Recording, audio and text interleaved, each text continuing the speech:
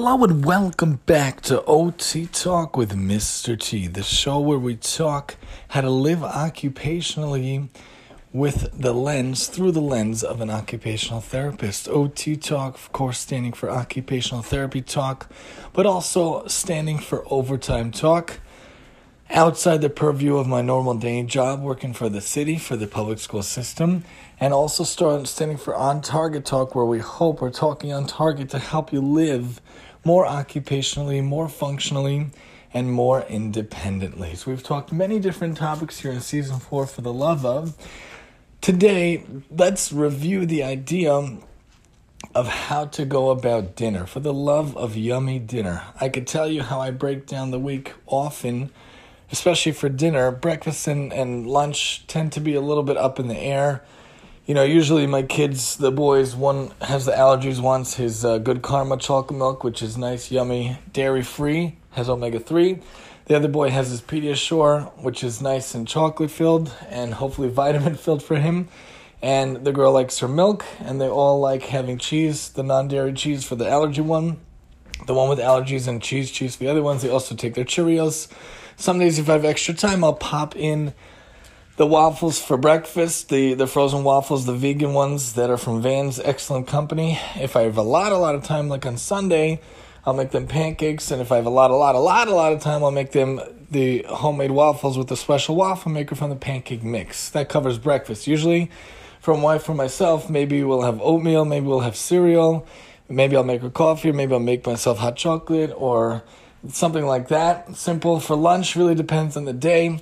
Many times it'll be veggie burgers, sometimes noodles, sometimes it could be, Israeli salad from the local store, or different things like that. Or maybe a salad with corn and kernel corn and hearts of palm, pickles, crunched up pretzels, and stuff like that. But dinner is the real go-getter. Dinner is the real make it or break it meal of the day for us, really. The kids come home.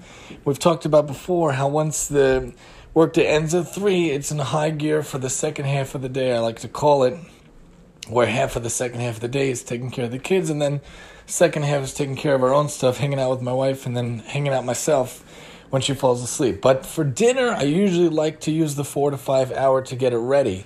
If we're going to order something for dinner from a local place, whether it be the local kosher Chinese place or the local kosher pizza place is one of the two, or the local bagel place, or the local sushi/meat place, those are usually our options.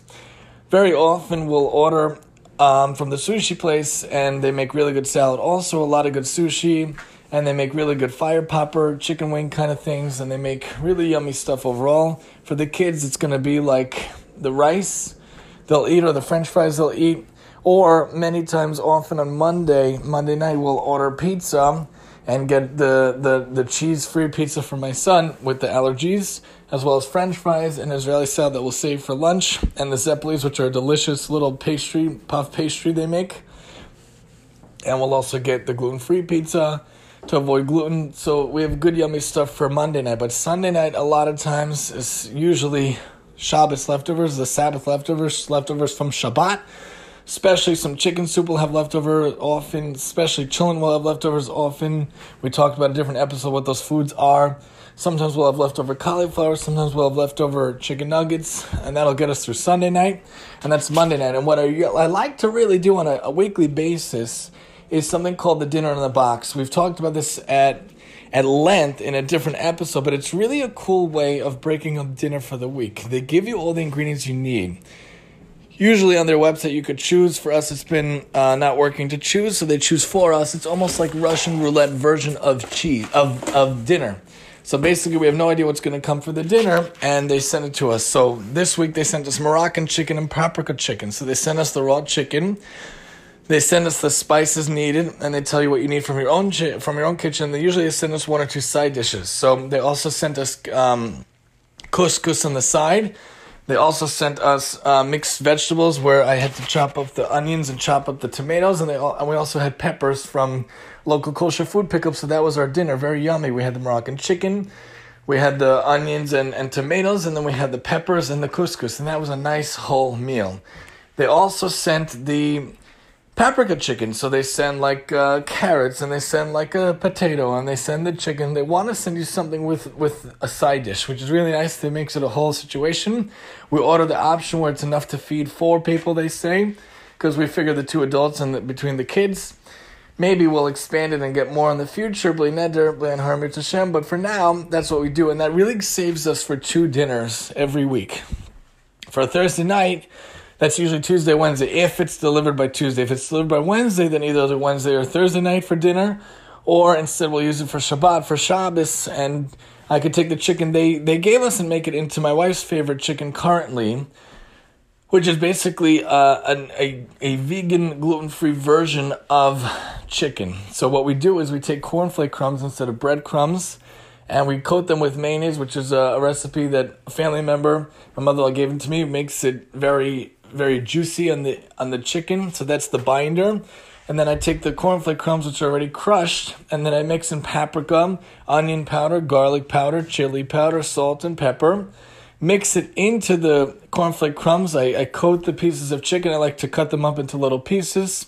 Or the supermarket sends us already cut raw chicken, which is really brilliant and really is helpful for chicken soup and for chicken itself. I like it into the little pieces. I coat them with the mayonnaise. I put my gloves on and I coat them with the mayonnaise. And then I take the mayonnaise chicken pieces and I coat them with the crumbs.